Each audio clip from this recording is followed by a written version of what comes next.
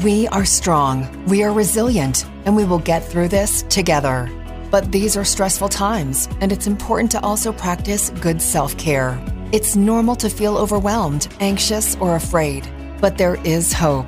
Reach out to someone, connect with your friends, stay in touch with your community, and know that you are not alone. Learn more at wearebroadcasters.com/hope, furnished by the National Association of Broadcasters and this station.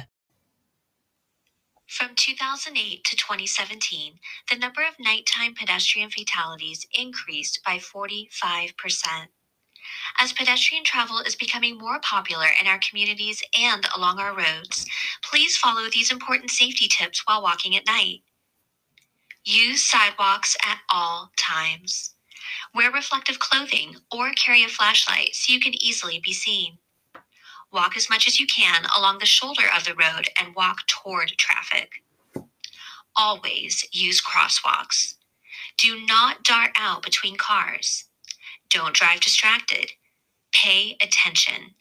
Slow down and look for pedestrians traveling toward you on the right side of the road. Remember, be patient, be aware, and share the road with your neighbors. Don't take your safety for granted. This message is from the National Road Safety Commission and David Rice Radio. If you're a veteran looking to file for your service-connected benefits through the Department of Veterans Affairs, don't go it alone.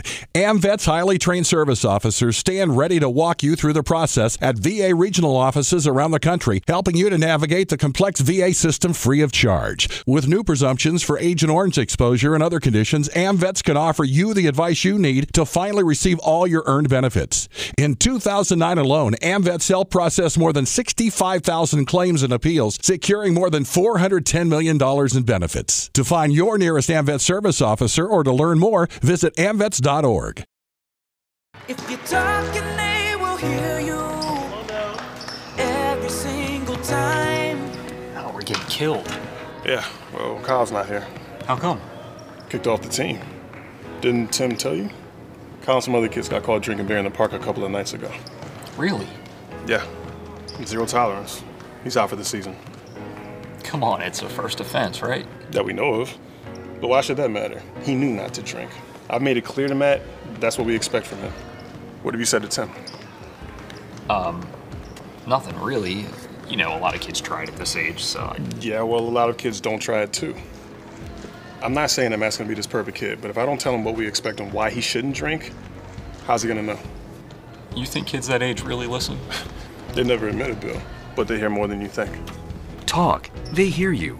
For more information about talking with kids about underage drinking, visit underagedrinking.samhsa.gov.